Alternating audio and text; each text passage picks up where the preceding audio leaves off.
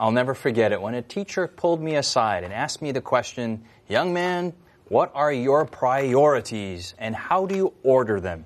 We're going to see how the Bible answers these questions on this episode of Inverse. Coming to you from Silver Spring, Maryland, welcome to Inverse, a Bible-based conversation on life principles, contemporary issues, and thought-provoking perspectives. Now here's your host, Justin Kim, with Inverse.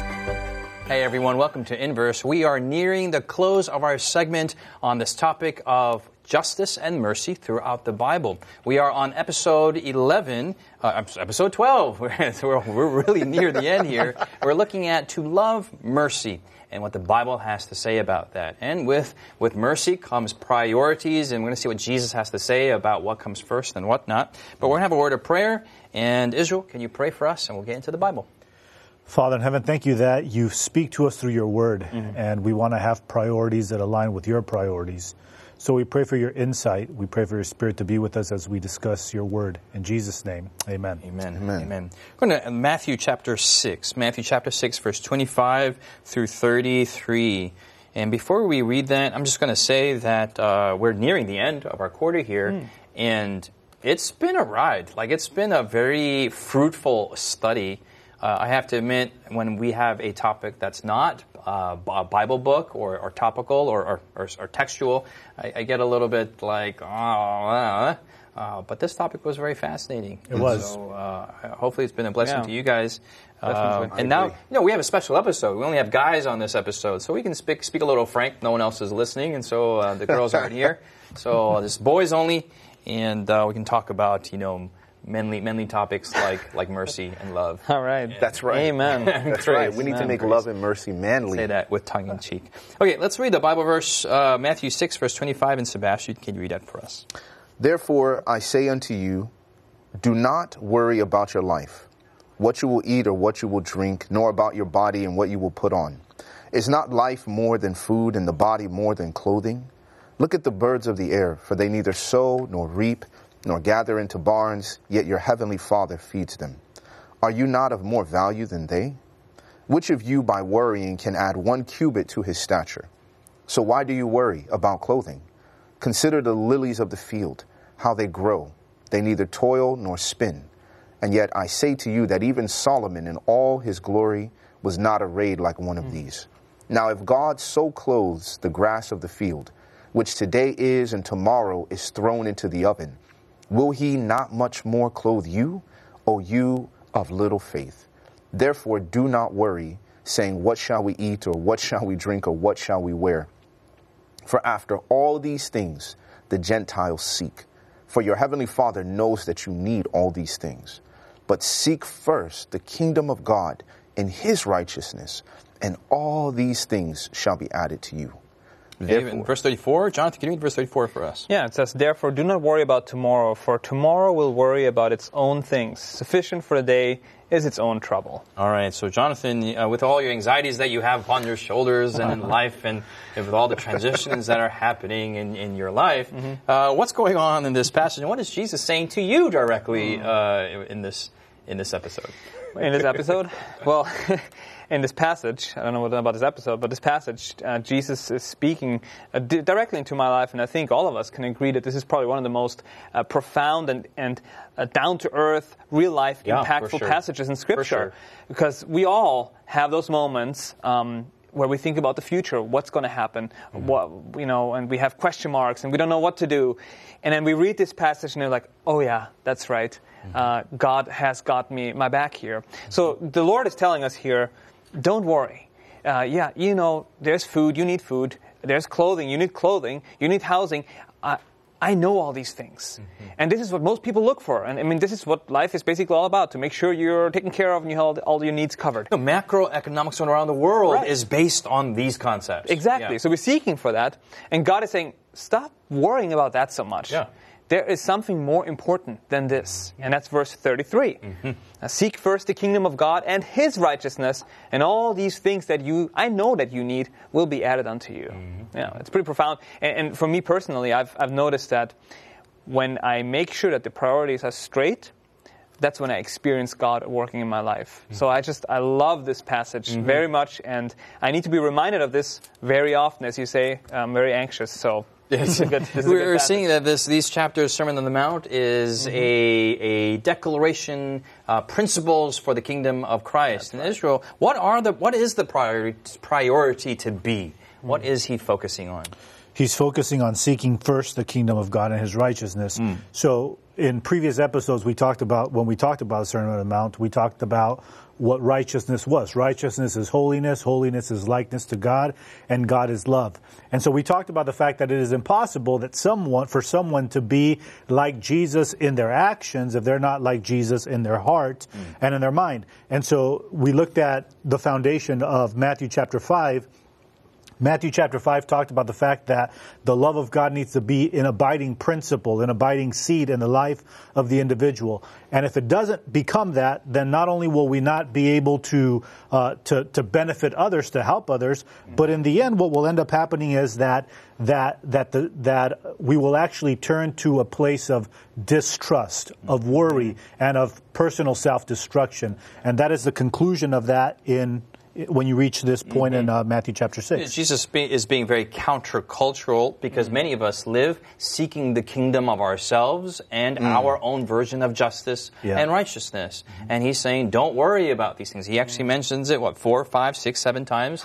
Don't worry. Why are you worrying? Don't worry. Don't be anxious. Jonathan, don't be anxious. Don't be anxious. And he says, why? Why?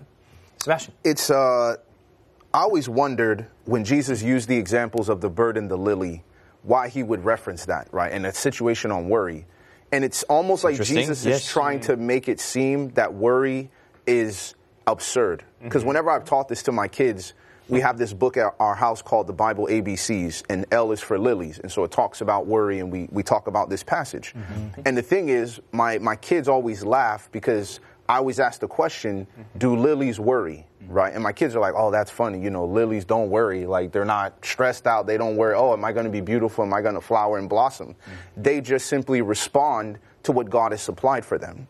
And it led me to this principle that God supplies the needs that he creates. He created the bird. He created the lilies. And all the needs that the lilies and the birds have, your heavenly Father provides for them. So they just simply live for his glory and continue to express his creative power and genius, right, through their lives. And he's like, I'm going to take care of the needs because I made you with a belly. I made you with the need for sunshine and nutrients. And so it always became profound to me that just these simple things in life around us in nature teach us this principle that if it's absurd for a lily and for a bird to worry, how much more absurd is it for me? Let's make it real. So we've established that Jesus says, don't worry about my kingdom. Not worry about my kingdom, but focus on my kingdom. Right. Seek on spirit. But how is that real? So Jesus is talking one level, but I'm here. Maybe I'm moving into a new area. I got a new house to find. Maybe I'm getting married. I got to get my wedding dress all fitted and my wedding suit all the way. I got mortgage to pay. I got kids. How do the two come together? Israel. What do you mean how the two come together? How do they come together? So bring Jesus' principles into our daily, everyday application here. Well, in verse 25, Jesus says actually that life is more than food and body is more than clothing. In other words, what Jesus is saying is that whenever we become worried about these temporal things, he's saying we have lost sight of who we really are. Life is more than just where we're going to live or how we're going to eat or what we're going to put on. The thing is that this is the reality that we function under because this is the way we are. We're very much like the world, and this is revealed in the things that we worry about. And so Jesus is essentially saying, a temporal person will worry about temporal things. An eternal person will worry about eternal things. What we worry about is an indication of what kind of person we are. Jonathan? Well, often I think we have a situation where we desire something and then we're disappointed when we don't get it. And those disappointments can be very frustrating and they lead us to worry.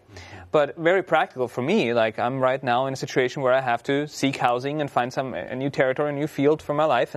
And so I'm like, okay, Lord, this is a great place I would like to live in. And then it doesn't work out. I could now be like, oh, great, this is not working, and I'm starting to worry again, like, what's going to happen? Mm-hmm. But when we remember that God knows all these things, He knew all these things before I was born.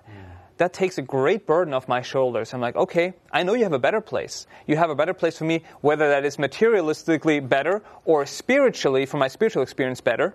I can trust that God will lead me. But it has to do with surrender and being willing to let God take control and let Him worry about those things in the future and right now. Sebastian. The phrase just kind of hit me as Jonathan was talking in this verse, is that purpose assures provision, right? If you look at the text when it says, but seek first, the word first doesn't mean only. But God's idea is that if you are a citizen of the kingdom of heaven and you're seeking first justice and you're seeking His kingdom and His justice, things to be righted and made the way that God had always intended them to be, as you're seeking that as your first purpose, you're saying, Lord, this is all about your purpose. Why am I moving to this area? Why am I trying to get these clothing? Why am I trying to feed my family? Because you call me as a father to provide. So purpose assures provision. As long as I'm in God's purpose and I'm seeking Him first, then these things are going to be taken care of. And so my question practically, right, to your point is, I'm moving to a new area, but why am I moving to a new area? Right. How did I come upon this need? Because I'm seeking your kingdom. Because I'm trying to do your purpose. Then I'm assured God will provide for me. And I need to focus on doing His work and what He's called me to do and what's bringing me to a new field or led me to this need. Yeah, to continue on what Sebastian is saying, it's not that Jesus is saying don't think about where you're going to live or don't think about what you're going to wear. This isn't Pollyannaism and just thinking like, hey, I'm not going to care about anything. Yes. Yeah. No. What it's talking about is worrying about that. And what Sebastian said earlier was so profound that worry is absurd, right? Because worry is not going to make us anyway. Yeah, worries by worrying about our height is not going to increase our height. By worrying about where we're going to live is not going to give us a place to live. In other words, worrying a lot about his height. I am. I'm worrying about my hairline. All right.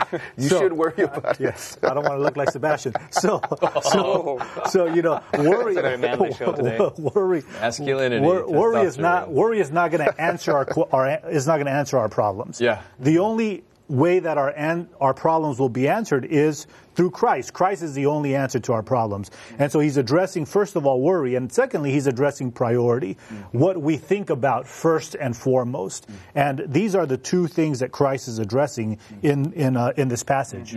I love how Jesus is talking about figuring out what's important and then rearranging those in an order. And we got to establish what is first. But before we actually talk about the rearranging of these priorities, we're going to take a break. We'll see you on the other side. Has Inverse been a blessing to you? Do you have questions, comments, or feedback you'd like to leave us?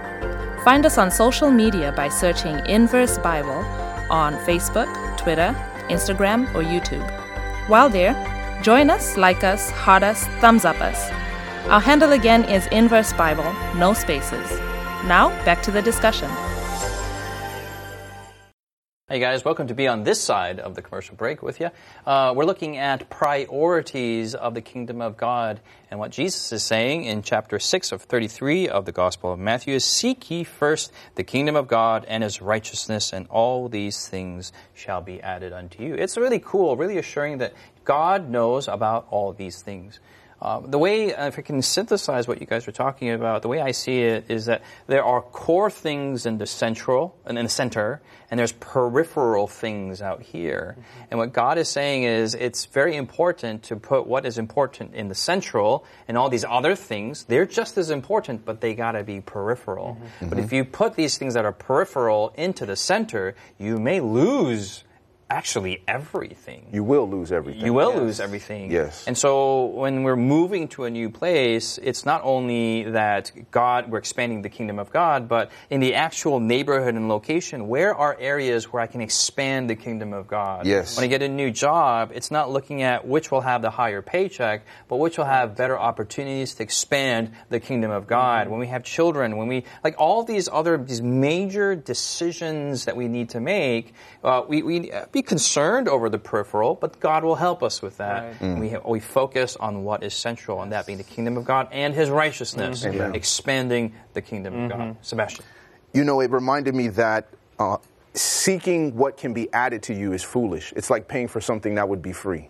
It's like, why would you pay for that? You could have gotten it for free. And in this sense, he's like, all the Gentiles seek this thing, but if you seek first my kingdom and my righteousness, I'll just add these things unto awesome. you. So it's like, why would I be seeking what could be added unto me? And that lets me know, I remember one of the seasons before this, Israel had shared a quote from the missionary that he is no fool, right, who gives what he knows he cannot keep and keeps what he knows he cannot lose. I think that's how it goes. Hey, can you say that again? I mean, I'm not sure if you can. Go in passing, but you gotta maybe break Israel that down. should. Break that down. He Say is that. no fool who gives what he knows he cannot keep. To gain what he cannot lose. Thank you. Yeah. To gain what he cannot lose. Thank you. He is no fool who gives. So the whole idea of this guy. Don't repeat it, just break it down. The whole idea of the missionary who made the statement was he lost his life trying to serve other people in the kingdom of God. And the whole idea was, well, why would you not kill these people to protect yourself? But in his mind, he's like, I'm not a fool, right? If I'm giving what I cannot keep. What I cannot keep. To gain what I cannot lose. In order to gain what I cannot lose. Thank you. So in that moment of time, he surrenders his life, but his salvation is assured. Okay. Right? I've sought the kingdom of God. I've sought his righteousness. I'm living in God's will. So therefore, it is not a foolish choice for me to let these things of the world go, because he had a career back in America. And he was in South America serving these indigenous people. So it's like, well, why would I keep that when I know in the end I will lose it if I make it the number one priority? You know, maybe less dramatic than dying in the jungle as a missionary. Just on the, I'm looking for housing right now. So, like, okay, how does this inform my house hunting? Okay, I could look for something that is totally isolated somewhere in nature. I love nature, but will I have neighbors there that I can minister to? I might have to drive 15 minutes to do that. But if I live maybe close in a more urban area, there might be people I can minister to where I can expand the kingdom of God. So that informs my decision-making in those areas. And I know the Lord will bless with the right place because I'm seeking His kingdom. I want to minister to people. I want to mingle with them and, and connect with them, have compassion, bring justice and mercy into their lives as we've been studying this quarter. And this is a huge paradigm shift for even a lot of Christians themselves, which, I mean, you got to think about it, that if you live in we're going to use house hunting, for example, that if you've lived there long enough and everyone has accepted the decision to be a follower of Jesus and you've expanded the kingdom of God, then guess what? Got to move. It's time to move. That's right. Yes. If you get a job and then you've converted everyone on your floor, guess what? Time to get another job. But we don't use these as central principles in a rubric of making decisions. Yeah. It's about the higher paycheck, about property value, which this is how the Gentiles think. And all these things these are not bad things. But God says, I will give you all these things if you make the kingdom of God first. That's just a revolutionary idea. And the temptation for us as Christians is that we think that we're not like the Gentiles because we are seeking the kingdom of God. However, we're seeking the kingdom of God secondary to the... It's peripheral. Yeah, it's an addendum. Yeah, and so we want the good job. And then after we get the good job, then we can expand the kingdom of God. And Jesus says, don't do it that way. Do it the other way first. First seek the kingdom of God, and then these things will be added unto you. When I was in college doing my undergrad, and I heard someone preach a message on this passage, it convicted me to change the way I planned my academic schedule. And I said, well, I'm going to choose my classes and my schedule based upon what's going to allow me to be at prayer meeting, allow me to go to Bible studies and to study with other people and to maximize my devotional time. Rather than saying, get all my classes over at the end of the day and, put it on this day because I like to sleep in and I like to do this, but I can't go to prayer meeting. I won't make it to any evangelistic, outreaches and stuff because I have class. And looking at the spiritual schedule first and saying, let me prioritize God's work and God's business and work around it. And the crazy thing was my grades were higher than when I was planning my schedule the way I just wanted to do it because it worked for me. God had given you all these things. Correct. Fulfill that promise. Absolutely. Absolutely. And yes, we need to be willing though. And I think the more we experience God at work in that way, the more we will appreciate God and love God and trust Him. Our faith really grows in those experiences, I'm sure your faith has grown because of your good grades. Yeah. But we have to be willing also to realize that the adding unto you of all these things might not happen until we go to heaven. We might lose our life in a jungle. We might not receive the earthly blessing in this side of heaven. But that's okay, because we're doing God's will, and there's no better place to be than in the will of God. Yeah, that's true. It's funny because that what you were saying actually reminds me. One time I was at a gas station getting gas, and I saw a car roll up. It was a Cadillac, and on the license plate it said all these things. And the guy was essentially saying, "Hey, I was seeking the kingdom of God, and God gave me this Cadillac," which he might have. I'm not saying that he did it, but we have this understanding sometimes that when we follow God, we're going to have all these things, and all these things are going to be a nice jet, a big mansion, and a nice car. When, like Jonathan said, that's not necessarily the case. And that's prosperity theology, and that kinks Jesus' words a little to offsets it. Yeah, quite a bit. Yeah. Now, contextually speaking, something that I think has been missing in the conversation is the fact that seeking the kingdom of God it's an internal thing, not just an external thing. Yes. Sure. In other words, in seeking specifically here the kingdom of God, we're talking about seeking the kingdom of God, the principles of the kingdom of God in my life. Not so much expanding that by winning others to the gospel, but ensuring that the principles of the gospel are lived out and thought out in me, myself. So what do you say to people who actually take this verse and now they apply it in terms of social justice? And we need to bring the kingdom of God here on earth. And they're seeking it, whatever they do, through politics, through demonstrations, through riots, through movements, through social media. How can we navigate through that? Yeah, well, the kingdom of God, the change in this world, and the influence, the change and influence in this world starts with me. And we've which in many ways is a more of a powerful change than changing the society around you. Yes. Yeah, and it's a more difficult change too. And we've talked about this in previous episodes. Everyone else is the problem except me. Yeah. Jesus does not think that way. Jesus thinks that you, the person that I'm speaking with at this very moment, you are the problem that requires most and immediate solving right now. You are the problem. You are the challenge. And a lot of times it's easy for me to think, oh no, it's my brother who's got this problem, and I need to help my brother, and I need to help my other brother, and I need to help this person, that person. And then at the very, very same time, neglect the very challenges and the huge demons that are in my own life. And that's why Jesus says, hey, take that enormous piece of log out of your eye before you help and you take the little toothpick out of the eye of the other individual. Sebastian? There's also the component, to your point, that there's a limitation to how much of the kingdom of heaven we can bring upon the earth. Because the kingdom of heaven always operates on the freedom of will. In order to cooperate with the principles of Matthew 5 and 6 that Jesus is espousing, it's a voluntary decision. Yes. You can't enforce it upon society. So when people become militant about social justice, you must do this, you must do that. You cannot legislate righteousness, is Jesus' point. In this sense... Say that again. You cannot legislate righteousness. You can't. There's no amount of laws, there's no amount of punishments or prisons or tortures you can concoct in order to make society be what it's supposed to be and what God is calling it to be. So the recognition that I'm trying to be overly militant about social justice is a foolhardy ideology that refuses to accept the full revelation of the Word of God, that ultimately all things will be restored in Christ at the end. But we are called to bring what we can bring on this side of eternity. Which is why Jesus says the kingdom of God is like a seed.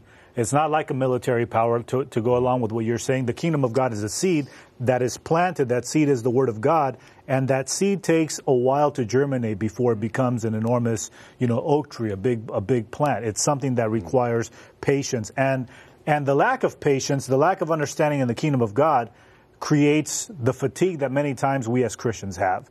We get weary in well-doing because we want God's kingdom to be established right now in every single way, in every single aspect. And history has tested that that's a dangerous avenue to go down. Yes. So let me ask you guys this question. So maybe there's a young adult out there or an adult, and they say, hey, I've been a Christian this entire time and realizing maybe I'm not seeking the kingdom of God. How do we practically rearrange our priorities to make Jesus first? How do we make the kingdom of God first?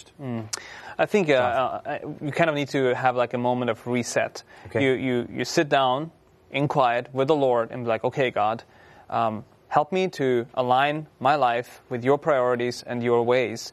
And I mean, this is kind of the answer to all of our questions. Read the Bible. Yeah. Let's look at these principles.